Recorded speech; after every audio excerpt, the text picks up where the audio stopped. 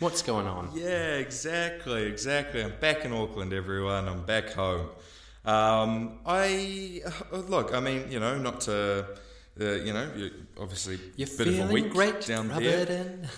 Yeah, pretty much. What we do here is go back.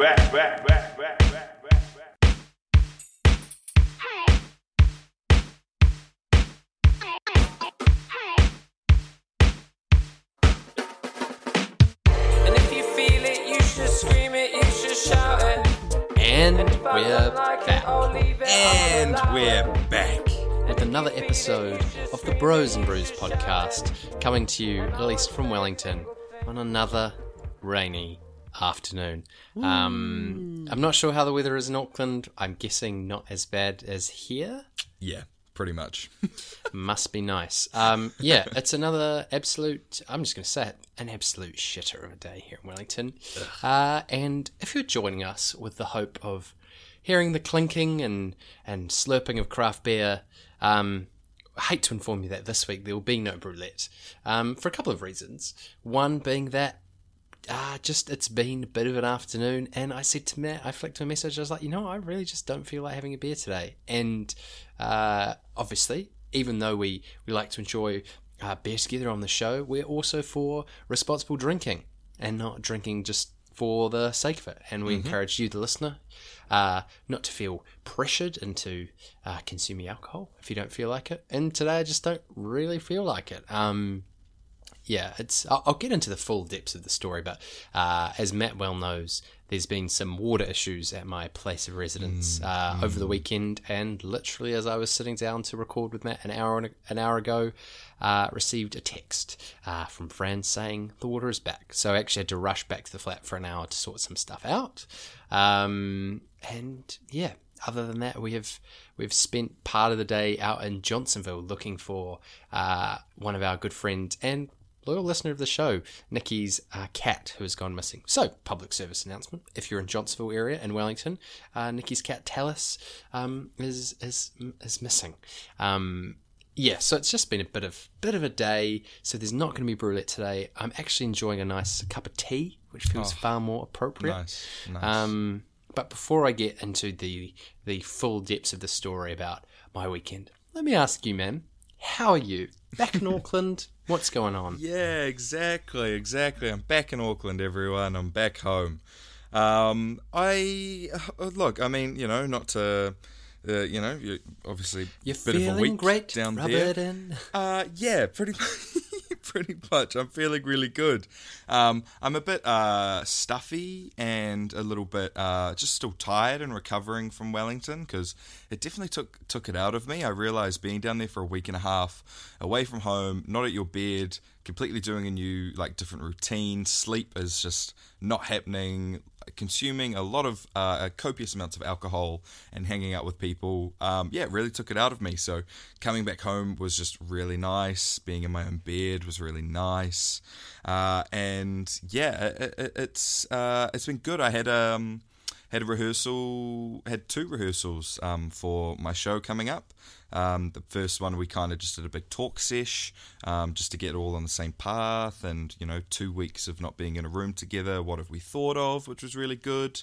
And then yesterday we had a rehearsal in a new space that we haven't been in together, and yeah, man, we just absolutely nailed it in the sense of working together, the makes we were creating and devising, and it was just a really nice flow in the room, which as I believe I've mentioned before, we are devising the show, making the show from scratch. So it feels like it's going to happen. We are under the time crunch of getting it done and everything like that, but it really feels like it's moving, and we're going to get somewhere with it. Just with all of our roles and what we're bringing to the table and our ideas, it's really fun. It's really cool. So I'm really excited for that. And yeah, I mean, I go back to work and work a few shifts over tomorrow and Saturday. So yeah, it's all going. But no flooding for me up here. So definitely not feeling that. But I was very happy. Actually, the rain over the weekend delayed my flight for an hour and 15 minutes, an hour 20 or so on Sunday. and it was really annoying because I got to the airport early. So I was at the airport for even longer because of the rain. So, look, first world problems. Wasn't that bad. I got home. That's all that matters. But yes, I can understand the rain down in Wellington and what's going on. It's not a fun time. But to answer your question, I'm well. I'm very good, thank you.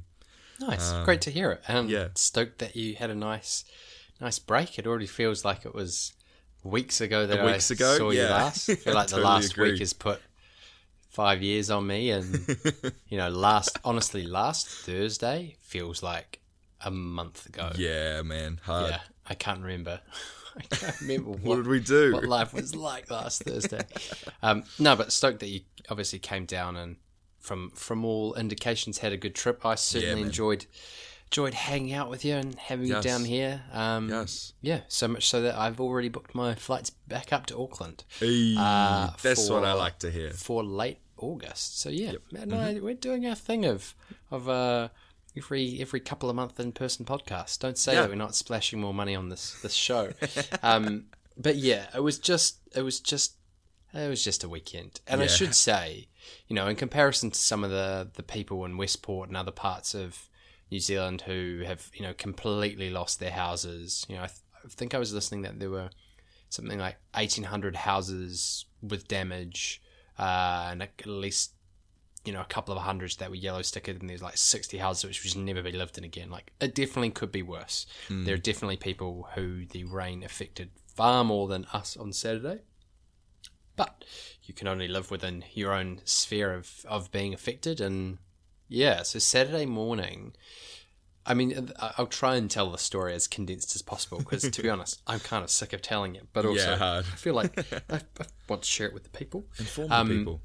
So a few months ago, we had an occasion of water coming into our house. Now, when we had viewed the flat, I think I mentioned on the show previously, the previous tenants, I knew one of them from school. And so he was really candid about the good things about the flat. He was really upfront about being like, look, the lounge, which is a concrete slab, last winter, this was the guy speaking to me, water came up a few times. It wasn't that bad. Chucked a couple of towels down, just a bit annoying, but they'd knocked the rent of the property down. The previous landlords had because of it. And he was sort of like, yeah, you just put up with it and it's worth it for the rest of the year and the price and the quality of the house. And so a few months ago, there was a day where I came home from work at about 3 o'clock. And this was the week where there was heaps of flooding down in Canterbury in particular. And so I came home at 3 o'clock and just immediately went, oh, something's not right here. Stepped in the door. The lounge was probably, anywhere from half a centimetre to a centimetre underwater. Not as bad as it could have been. Water soaked up by the rug, etc., etc.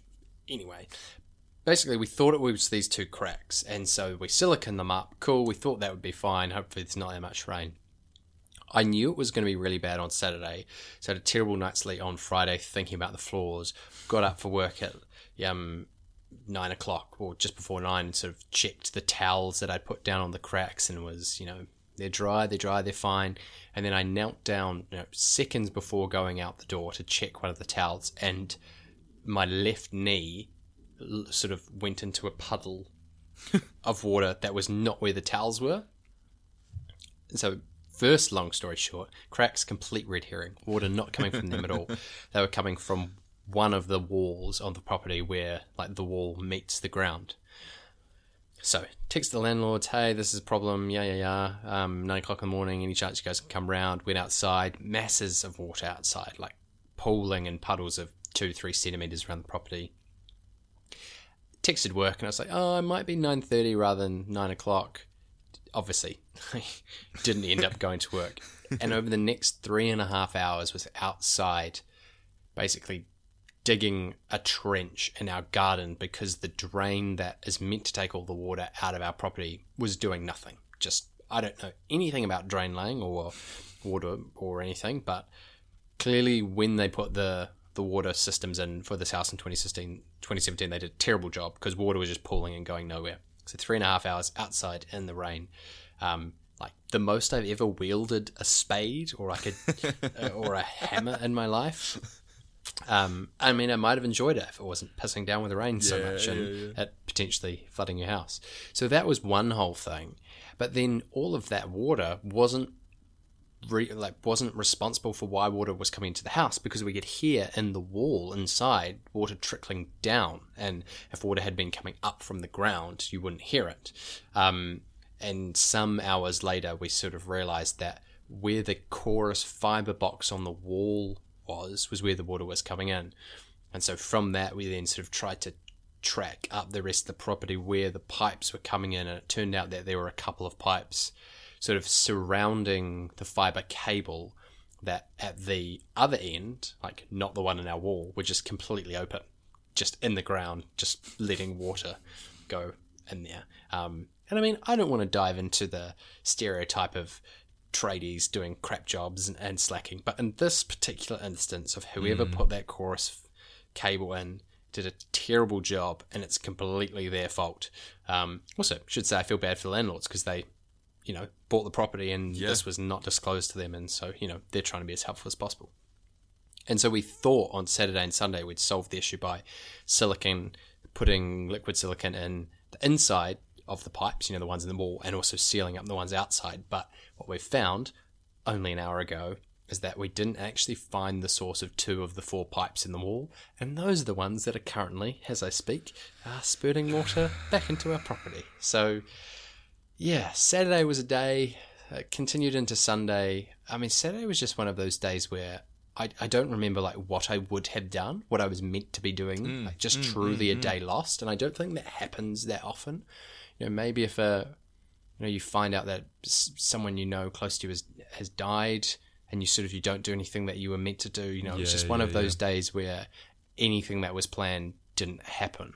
And to be honest with you, I don't really feel like I've kind of caught up on the tiredness from the weekend. I just feel exhausted today. And the thing is, it's been raining overnight the last few days, and so the rain wakes me up, and then I don't go back to sleep because I'm worried about the water rather than it being loud. Yeah.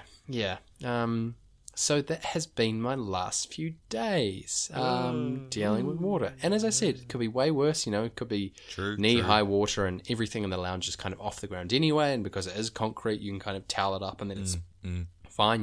You were saying to me that one of your friends who you were staying with on Saturday had water coming in carpet areas, and that's way worse than concrete. Yeah. That was not fun. Nah, man, it's not. That was crazy. So I was at my mate's RJ's place out in Johnsonville, same day, Wednesday. I was very hungover. I went out Friday night, very hungover. And so I decided to go up to RJ's room and have a nap on his bed because everyone was down in the lounge. And so I went upstairs, had a nap, and he was playing video games and all of that. And then at one point I woke up, he wasn't there anymore, so I went back to sleep. And he came back in, he's like, "Oh yeah, we've just had a flood downstairs." I was like, "What?" Kind of didn't really take it in and went back into my nap. And then I checked his Instagram and he put videos of his downstairs, and he wasn't kidding when there was a flood coming through. I went downstairs and his whole bottom floor, which is thankfully half of it is lino, is just soaking wet. And apparently it had pulled up at the outside at the front door, had come through underneath the front door into the lino area. And then it wasn't until a few hours later that I had accidentally dropped something behind the couch that I was sleeping on. So I had to go grab it. And as soon as I put my foot on the other side of the couch, I heard just a squelch of water, which they didn't realize. And I went and got them, and I was like, "Hey guys, there was water behind the couch." So they had to pull the couch, the dehumidifiers out, the heaters were going. Crazy, absolutely crazy. I was sleeping there, obviously, so I had to turn the dehumidifier off overnight because I didn't want to dehydrate while I was sleeping. And then woke up, put it straight back on for them again. So, yeah, not fun. Water's not fun. Yeah, very sort of topical week. I mean, if the rain hadn't happened, to be honest, I think one of the things we might have talked about would have been the farmers' protest last week, and it's interesting how all this stuff relates. Lots of the land in Westport is farmland that's been flooded, and people, scientists saying, well, we need to stop having anything near rivers because it's just going to keep happening. And, the farmers say, well, the reason we're here is it's fertile land and it means we get more from less, and it all feeds into each other at the moment. And, I feel like when I think about houses from an architecture perspective, I always just go, oh, well, will it stand up in an earthquake? Is everything supporting everything? But water is, I guess, also high on the list. Is it's intrusive. Houses are built to keep us warm and dry, and if water's coming in, fundamentally, it's not doing that. It's not warm or dry. Not warm or dry. Yeah. But to put a cap on that, really not a fun weekend. I'm sure it was even less fun for other people. And just one of those things that you kind of wake up on a morning and don't expect to have to deal with, and then it's just the tail of it is really long. So. Yeah, that's why we're not having a beer today. Yeah, no, totally. It's not I have a beer and, just because it's been a hard couple of days, it's more just like, nah, just want a cup of tea. Cup of tea. And I wanted to say something to that as well. I mean, you said it right at the top, but I'm totally there with you as well, with our drinking culture and everything like that. Just because we have integrated beers into our podcast and this part of our show, doesn't mean that we can't have a break with that as well. So yeah, all there for the responsible drinking and it not being it's not a chore. So we do it when we want to and when we feel like it. So all there for it. All there for it. Sorry, I'm just cleaning the water out of my phone case. Oh, did you spill your water? No, I was using it as a torch to try and see where the pipes were coming from earlier. Oh, and so... I don't have a torch. Do you have a torch at your apartment? You know what? No, I don't. Funny that, eh? Yeah, well, that's the thing, isn't it? That's it. Our phones are calculators, torches, I'm sure I could turn it into a Swiss Army knife if I wanted to. Oh, yeah, absolutely. God. I've seen some of those cases, actually. What, they have Swiss Army knives in them? Yeah, well, they have, little tools built into the case. I've never seen one of those. Yeah, I own a couple of Swiss Army knives, and even then I still don't use them. I mean, maybe we need to find an excuse for you to start using them. Well, the thing is, you know why? I think it's because they're so multi-purpose that if you ever need one of the things on it, your brain doesn't say, hey, use your Swiss Army knife, because your brain doesn't associate the specific tool that you need with the Swiss Army knife. True. In my head, I'm not going, anytime I need a small knife or a small corkscrew or a small screwdriver, use a Swiss Army knife. You're right. You're so right. Swiss Army knives need to just be single tool and then not a Swiss Army knife at all. Anywho. I do have a question for you this week. Oh, yes. Sorry. It's just so happening. Oh my God. Siri just spoke up. What are you doing? Well, I'm trying to put the phone back in the case now. And Siri had something to say. Yeah, Google was trying to fire up. I have a question for you this week. And my question is quite different than anything we've done before, I think. It's not a would you rather. Mm-hmm. It's not a sort of a philosophical question. Mm-hmm. It's more of a, let's kind of work this out together and what do we think? I like it. I'm not sure if... I'm going to preface this with another question that is not the question. Allow me to continue my messy intro. I've always been fascinated by the question, how much money cumulatively do you think all the items in a single supermarket are worth? Now, this isn't my question. Yep. But that question has always interested me. Like, if you added up the cost of every single thing in a supermarket, is it like $1 million? Is it 200,000? Is it like 100 million? Because there's a lot of stuff in a supermarket. Yeah. And there are more things that are quite expensive per item than I think we think of, like razor blades and... Yeah, true. Most of the time we think of singular food items, and if you do a $50 shop or a $70 shop or a $100 shop, but there's probably lots of stuff in a supermarket that's just $100 by itself. Mm. Expensive bottles of wine, etc. So I'm quite interested by what a supermarket will get you. But my question today is, if you were given one supermarket, and I'll give you a supermarket of your, or maybe not of your choice. Let's say Schaefer's New World in Wellington. Yes. Yeah. If you're not from Wellington, Schaefer's New World, I would say is a standard large New World supermarket. similar to Countdown Newtown. Like it's a big supermarket. There are probably bigger ones, I imagine, especially in Auckland. Yeah.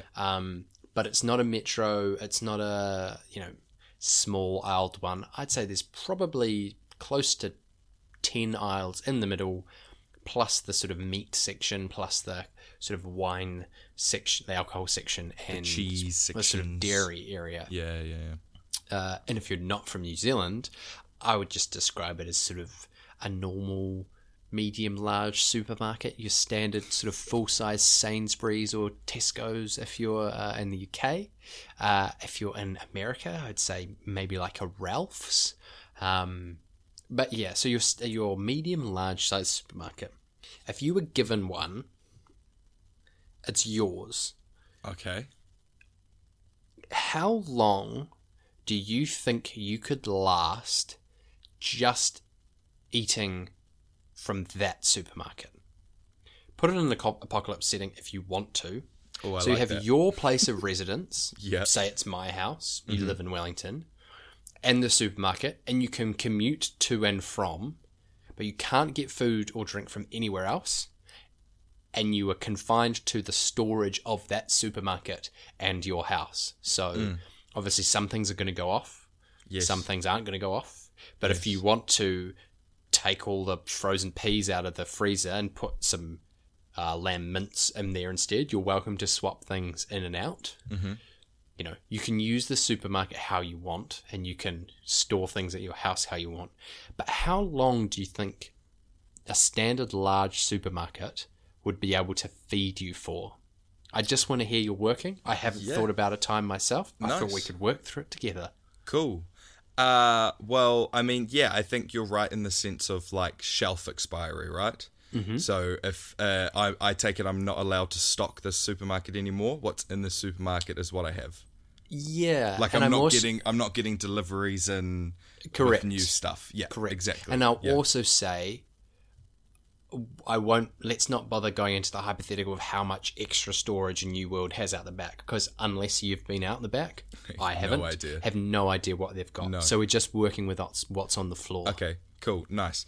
So the first thing that I would do is, I mean, man, it's a lot to go through by yourself, but honestly, all the perishables, sweet, leave it. Cans, all of that kind of stuff, it's good, it'll last. Yeah. Non-perishables, that's right. Non-perishable items, right? Yeah. Yeah. And then probably the first thing that I would do is grab fresh ingredients and meat ingredients, take them home and cook them into meals. By using the containers that are in the supermarket, meal prep, and then take them back to the supermarket and put them in the freezers. Oh, you're a smart cookie. So then that way you've got meal prep stuff. You've used the fresh ingredients that are obviously going to go off at some point. There's no point you just taking what you need for the week because all of the other stuff's going to go off. So prep it. Have meal prep. Have all of the fresh stuff and meat ready to go that you can pull back. And then that way, I mean, that stuff will obviously only, depending on how much you cook and how fast and well you do it, I reckon those meal preps could probably last you maybe, I don't know, anywhere from 2 to 3 months. Depends on how many meals you cook, right? It's hard to tell. Way more than that, surely. But yeah, I guess so. It's hard to tell. I mean, think of the meat section at New World. There's probably... It's a lot of meat. Like, if you were to just look at, say, beef mince... Yeah. There must be on display in a New World, like, 10 kgs of beef mince? Maybe 20? If you think, like, 500 grams is the standard... And there's probably normally like at least 20 out. Yeah, true. So there's, if we think there's like, I don't know, 500 kg of meat, like that sounds like a lot, but I don't think it is. Yeah, it's as in, it sounds like that's too much. Like a supermarket wouldn't have that. But I mean, if you put every single bit of meat or fish, anything that's an animal product, all on a scale, it must be truckloads. No, you're very right. I'm pretty sure you're very right.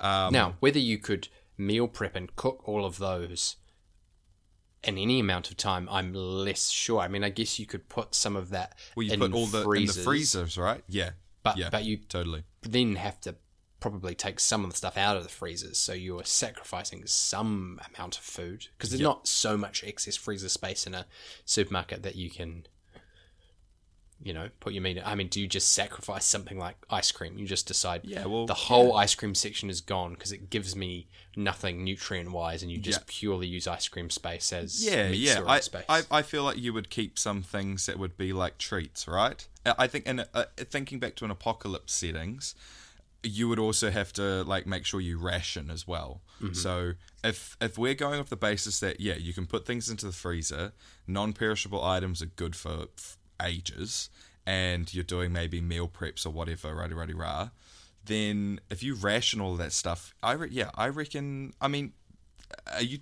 I'm the only one for this. Yep. Like I'm the only one with the supermarket. Yeah, I reckon I could make it last freaking. I mean, at least a year or two, right? If you're doing it right. I think so. And the thing is, it's liquid is more important than food, right? True. You can last in a desert without food for a week or whatever, but you can only last without water for 3 days or something. The amount of liquid in a supermarket is probably quite a lot. And I'm going to say you can't use like a tap for water. You're just consuming... Oh, that's interesting. Okay. Well, you would definitely run out of water at some point. Maybe that changes. No, because you need water to cook, don't you? Okay, well, I guess I'll change that then. More my point was, if you think of all the beer and all the wine and all the cider and all the soft drink and all the juice and all the bottled water, and like that is probably enough to last you, I would say, at least a couple of years. And if that's more important than food, in the sense that that's actually what you need to, like, we could consume less food than we do now and still be fine. Yep. Yeah, I reckon at least a couple of years. If not, maybe it stretches up to 5. I don't know. How much of a percentage of a supermarket are we losing within a year? Basically all your dairy, right? Because even if you froze it, you're losing... I guess you can. Mum and Dad were doing this during lockdown. You can freeze milk and then thaw it, but there's not that much freezer space in the supermarket, so you're gonna have to pick and you choose your battles. How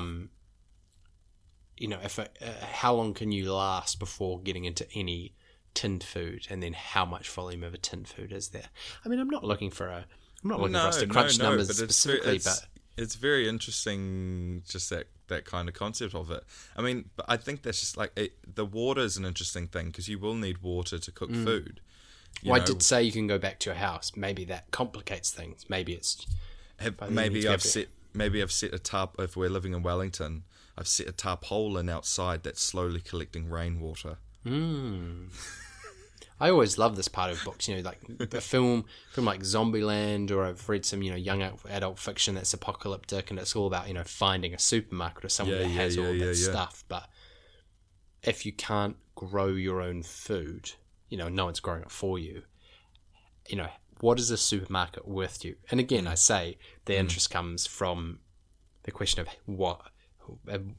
how much is a supermarket worth? Have you walked into a supermarket and said, I'll buy it, how much money would you need? Because we just go in, we buy, $10 worth of stuff or $50 worth of stuff. And then how many people were there at once? And also, how long would the toilet paper last? Are you running out of toilet paper before you're running out of food? Nah, there's a lot of toilet paper. Yeah, that's what I would think. Right? There's a lot of toilet paper. There's like a whole row of toilet paper. Wow.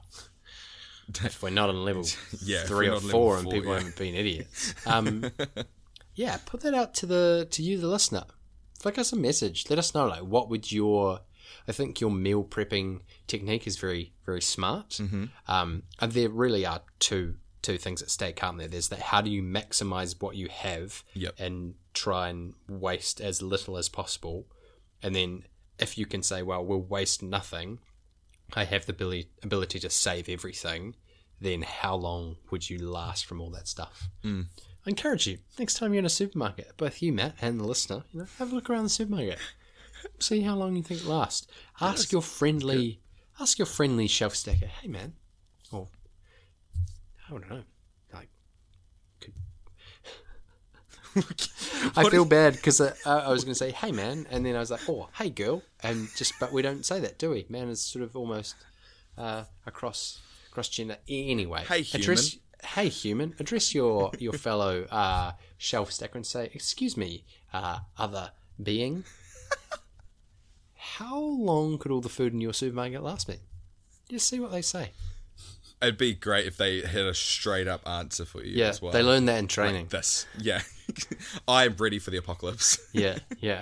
But you're right about the apocalypse, man. Honestly, just a quick point. Straight to the supermarket and then straight to a Bunnings. What are you buying from Bunnings? A spade, a pitchfork, things to protect myself with. Just things to be able to do all your projects. Exactly, all the wood and metal work and but really, it was just, maybe go get some fertilizer and get ready to start. Although if I went to a supermarket, won't last forever though. Anyway, I could talk about this forever. It's a very interesting conversation because our show that we're creating is based off the fact that an apocalypse has happened. Yeah. So hey, man, if you want to put that into your show and you want that to be a conversation, I'm happy to give the creative rights over to you, and nice. I look forward to hearing. Okay, cool. That be the head of the show, and I will do a special mentions for you in the pamphlets. Special thanks to James in New World, Wellington. That is a classic, like sitting round bored one evening. Hey, how long do you reckon this could? I'll let you run with it, bro. It's all yours. True. Look, we might never solve it, but nevertheless, good choice. Good question. Good question. I honestly don't know how or when or why that came into my head, but I thought, this is a bit different than what we've done before. It's not a philosophical thing. It's not like, it's not would you rather. It was just how much do we reckon we have access to? As I said, flick us a message if you got a hot take on numbers. I know some people like to really think about the apocalypse, so someone might have already done the maths for us. Oh, definitely. To move on. What are you watching? What are you watching? Listening? What are you doing? Watching? What are you? Huh? Hey, what are you doing at the moment, man? No, you go for it. Me first. I think you first. I may have had a little conversation about this with you while I was down in Welly and what I was going to start watching when I got home, but I have started, or I am actually quite the way through. Well, I don't know how many episodes there are, but I started Love Island.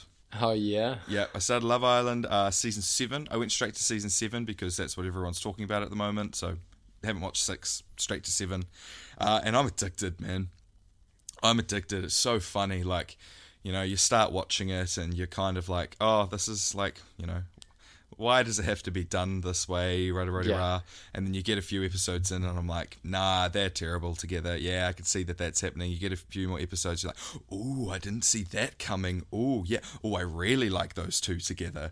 And it's really interesting, the kind of like just the sociology and psychology behind it as well in these reality, dating TV shows, especially with concepts of like Love Island and Too Hot to Handle and things like that. It's you're relying very heavily on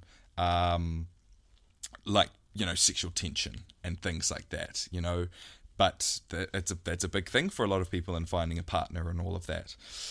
So it is very interesting, but it also restores a little bit of faith and hope in me, and when some people like very grown up about situations, and it's not all for the reality TV and the drama of it all. You can really, when people really start to open up, you're like, oh, you are a good human, kind of thing, which restores a little bit of faith in humanity for me when it comes to shows like this. So yeah, it has its moments. It's obviously, it's a TV drama, reality, so it's all hyped up and everything, but I am very invested. I think I'm 12, 13 episodes deep on season 7. Oh, so, nice. You're catching up. Yeah, so I'm running through it. I'm really enjoying it.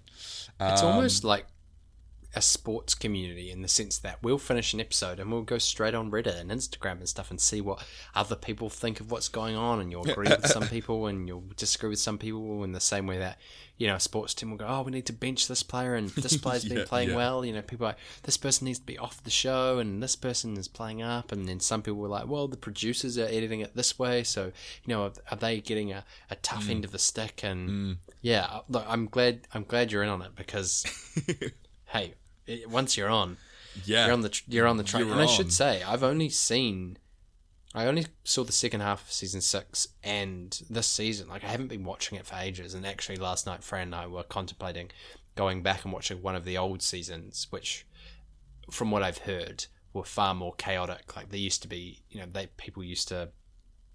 contestants used to be able to smoke, and there was a lot more sex that happened in the house, and it was just way more chaotic generally, and they've toned it back a little bit. But yeah, we never ever get tired of watching human drama, particularly when it is romance based. Even if you think, and I should say, like, I know for a fact, even just from season 6, that some couples do stay together on the outside. But even if you know that no one is in there for the right reasons, even if they told us that, it wouldn't stop us watching, because we just watching people interact with each other with a camera rolling.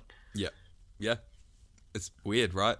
They call the social experiments, right? Yeah, but I find them very interesting, these social experiments. Oh, I'm so glad you're in on it, because this might turn into a Love Island podcast real fast. Is that the main thing that you've dived into since last week? So I also watched something last night, and this came off the recommendation of a few people and Netflix itself. But we were at rehearsal last night, and everyone told me that I have to watch this, so I did. And that's Inside, Bo Burnham. Oh man, when I say I've been meaning to watch it, it's been on my notes on my phone that I'm fast becoming really reliant on to, like, do this, and it's been on there for weeks. Yeah. So yeah, I have seen it thrown my way. Look, Bo Burnham, I knew a little bit about him before he took a step back from comedy and all of that for a while, and then Inside is basically another Netflix special of his that he decided to start last year during lockdown and everything that was happening. And he created the special called Inside, which is basically just his comedy, all filmed, edited, directed, performed all by himself, and it's set just in his studio room. It's Bo Burnham, at least from what I know of what I've seen for Bo Burnham, but it's actually really brilliant. Like, what he's been able to do by himself, and obviously if you watch it, like, he really does drive himself mad, and the thing itself is just mad, but I was actually able to take quite a lot away from it in a technical point of view, which was really cool. But yeah, it's some of his sketches is just so absurd but so funny. So I'm definitely going to try and catch up with the rest of his specials, because I did enjoy it. Nice. I'm going to write it down on my podcast page in the hope that it will continue to be on my list. You know what? I think it might have been kicked off. So I'm also, while I talk, going to go on my phone. Put it back on. Right. Watch Bo.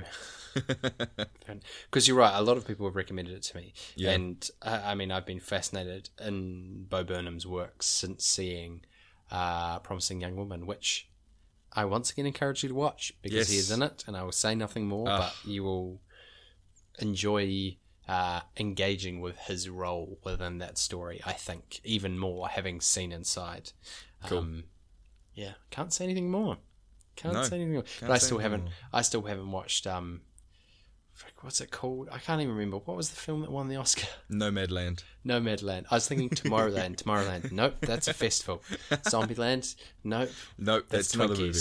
That's another movie. Oh, nice. Two very, very different recommendations for people, but hey, very different.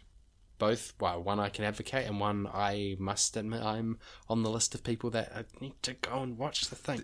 Nice. I haven't actually really watched anything new in the last week. I think all the madness of life has sort of minimize the amount of free time to start any kind of new shows. I'm still chugging along with other things I've mentioned. So instead of talking about what am I watching this week, I wanted to mention what am I consuming that isn't on a screen. I'm reading a book at the moment, which was quite sort of topical a few years ago and was very big in I guess like popular circles of books. There's sort of a few books that come out every year that people are like, oh yeah, let's, everyone is reading this. Like one of them was like The Secret Art of Not Giving a Fuck, or anyway, the book that I'm reading at the moment is called The Secret Barrister, and it was written by a junior lawyer, a junior barrister in the UK, and it's just him talking about all the issues in the legal system in the UK and how flawed it is. And the legal system in the UK is quite different from here. If you don't know, if you have no relations or friends or whatever that are involved in the law, one of the key things is here, like when you pass the bar, like Fran, you become a solicitor and a barrister. Solicitors are people that sort of aren't in court, to put it like really basically. They're people like that do the researches and form the cases, and then the barristers are the people that in court, sort of more down your and my alley. Yep. But in the UK, you choose to become one, so you are not both of them. So I know for starters, the system there is different. It's not talking about the law internationally; it's about the UK specifically. But man, it's been really fascinating to learn a little bit about how broken the UK's legal system is, and all the ways that injustice can happen in terms of people getting denied bail, and people that become magistrate judges, which is kind of like junior courts that have no legal training, and it's just people that sort of essentially volunteer, and the tests that they pass to become magistrate judges have nothing to do with their critical abilities. It's just like, are you Philanthropist? Well, you are a philanthropist. Philanthropic, I think is the word. Anyway, like you might be a really good vet or a really good scientist, and you can become a magistrate judge because everyone's like, oh, you're the top of your field. But then they're in charge of sentencing people, for minor petty crimes, but still in charge of finding them guilty or not guilty, even though they have no legal training. It's mad. It's mad. I can see why people, when this book came out, were like, oh my God, our legal system's broken. But that's what I've been reading at the moment. And yeah, if you've ever had any interest in, I guess, learning a little bit more about the law, I stress again, it's the UK system, but I imagine there's a lot of carryover to here in terms of, underfunding, miscarriage of justice, that sort of stuff. Highly recommend. And it's a really easy read. The person writing it, it's not full of jargon. And when it is full of jargon, they're like, I've done my best to explain this. I know I've done a crap job, type of thing. And then another thing that I'm listening to is a new-ish podcast, which I wanted to shout out because I think it's quite similar to ours. I'm sure they don't need a shout out because they're, famous people, but Dominic Monaghan and Billy Boyd, best known for their work as Merry and Pippin in the Lord of the Rings film franchise, have a podcast called The Friendship Onion. I don't think they've explained why it's called that in the episodes I've listened to, but why I wanted to mention it is not necessarily to encourage people to listen to it. I mean, by all means, if you have a relationship with Lord of the Rings, you might enjoy it. But as I said to you a few weeks ago, I think it's funny listening to their show and seeing how similar it is to ours. A couple of mates talking. They talk a lot about the arts. Every episode they try some kind of food and review it. They have quizzes and stuff, and I'm like, they stole our show. No. But yeah, it's funny just seeing two people who are really well known for something in the arts industry doing kind of exactly the same show, filled with all sorts of different stuff as us. Course. But yeah, when I listened to that first sort of 50-minute episode, I was like, I recognise lots of things there. But yeah, if you do like Lord of the Rings, they're great, and obviously they talk about all sorts of behind-the-scenes stuff that happened as well as their general chat. But yeah, Secret Barrister, good book, and The Friendship Onion, a podcast available on most places. That's great. Some new recommendations in the old what are you watching, doing / listening, put it reading, in your brain. What are you putting in your brain? Hey, maybe that's a better. What are you putting in your brain? Yeah, what are you putting in your brain? Hey, we can't wrap up this episode with final thoughts on the beers because we didn't have one. I can tell you about my tea. Yes, how's your tea? Not quite enough milk and not quite enough oat milk. I usually have soy milk in my tea. Mum has oat. Sort of changes the flavour a little bit. I give this sort of a 7.1 out of 10. Still an okay tea. It's still an okay tea, and I was happy to have it. That's the sound of the dog who's joined me as well as the cat. Martha. Nothing. Nothing.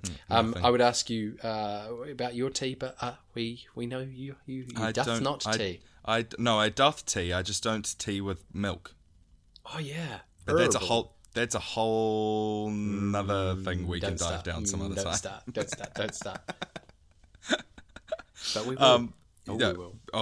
We will. But yes, as you said, no brulette, but surprisingly, this episode has still gone on just amount of time as what we would if we did have that segment in here, so we still had plenty to talk about. Yeah, we'll be back with brulette next week. I think the kitty's at $48.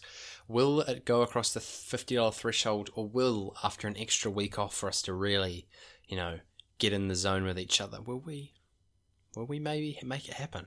We could. We better. Who knows? You'll have to listen to next week to find out. Thanks for this, bro. Sorry that we didn't have a beer, but no, you know don't what? You be sorry. That's okay. That's okay. Yes, it is.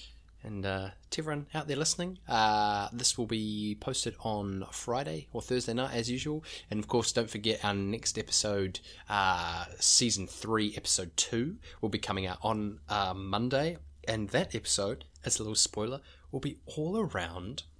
Matt, do you wanna give the spoiler away? Smoking. Ooh. Smoking. That's all we've got for you in terms of a spoiler. Hope you've enjoyed this episode. Reach out to us if you have any specific thoughts on how you would tackle the great supermarket apocalypse problem. Matt, thank you for that. And I guess all that's left to be said is we'll see you next time. Peace. I'll be waiting for you to come around, hesitating with my feet stuck in the ground.